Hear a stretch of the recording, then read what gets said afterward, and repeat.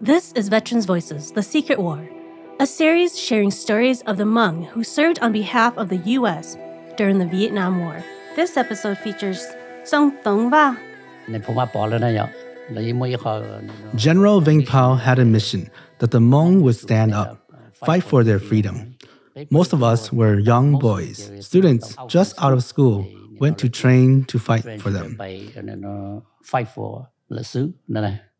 During the daytime, they'll pretend you're just a student going to study, but at night, you had to carry a rifle and be ready to fight. Some went into the SGU. SGU is the Special Guerrilla Unit. They were the ones fighting in the front line, fighting the enemies. The SGU were directly involved with the CIA, who didn't acknowledge them publicly, saying they were members of the government army. They kept it a secret. That's why it's called the Secret War. The CIA paid the SGU directly for them to fight on their behalf. That's why they call Secret War, right? It's not open war.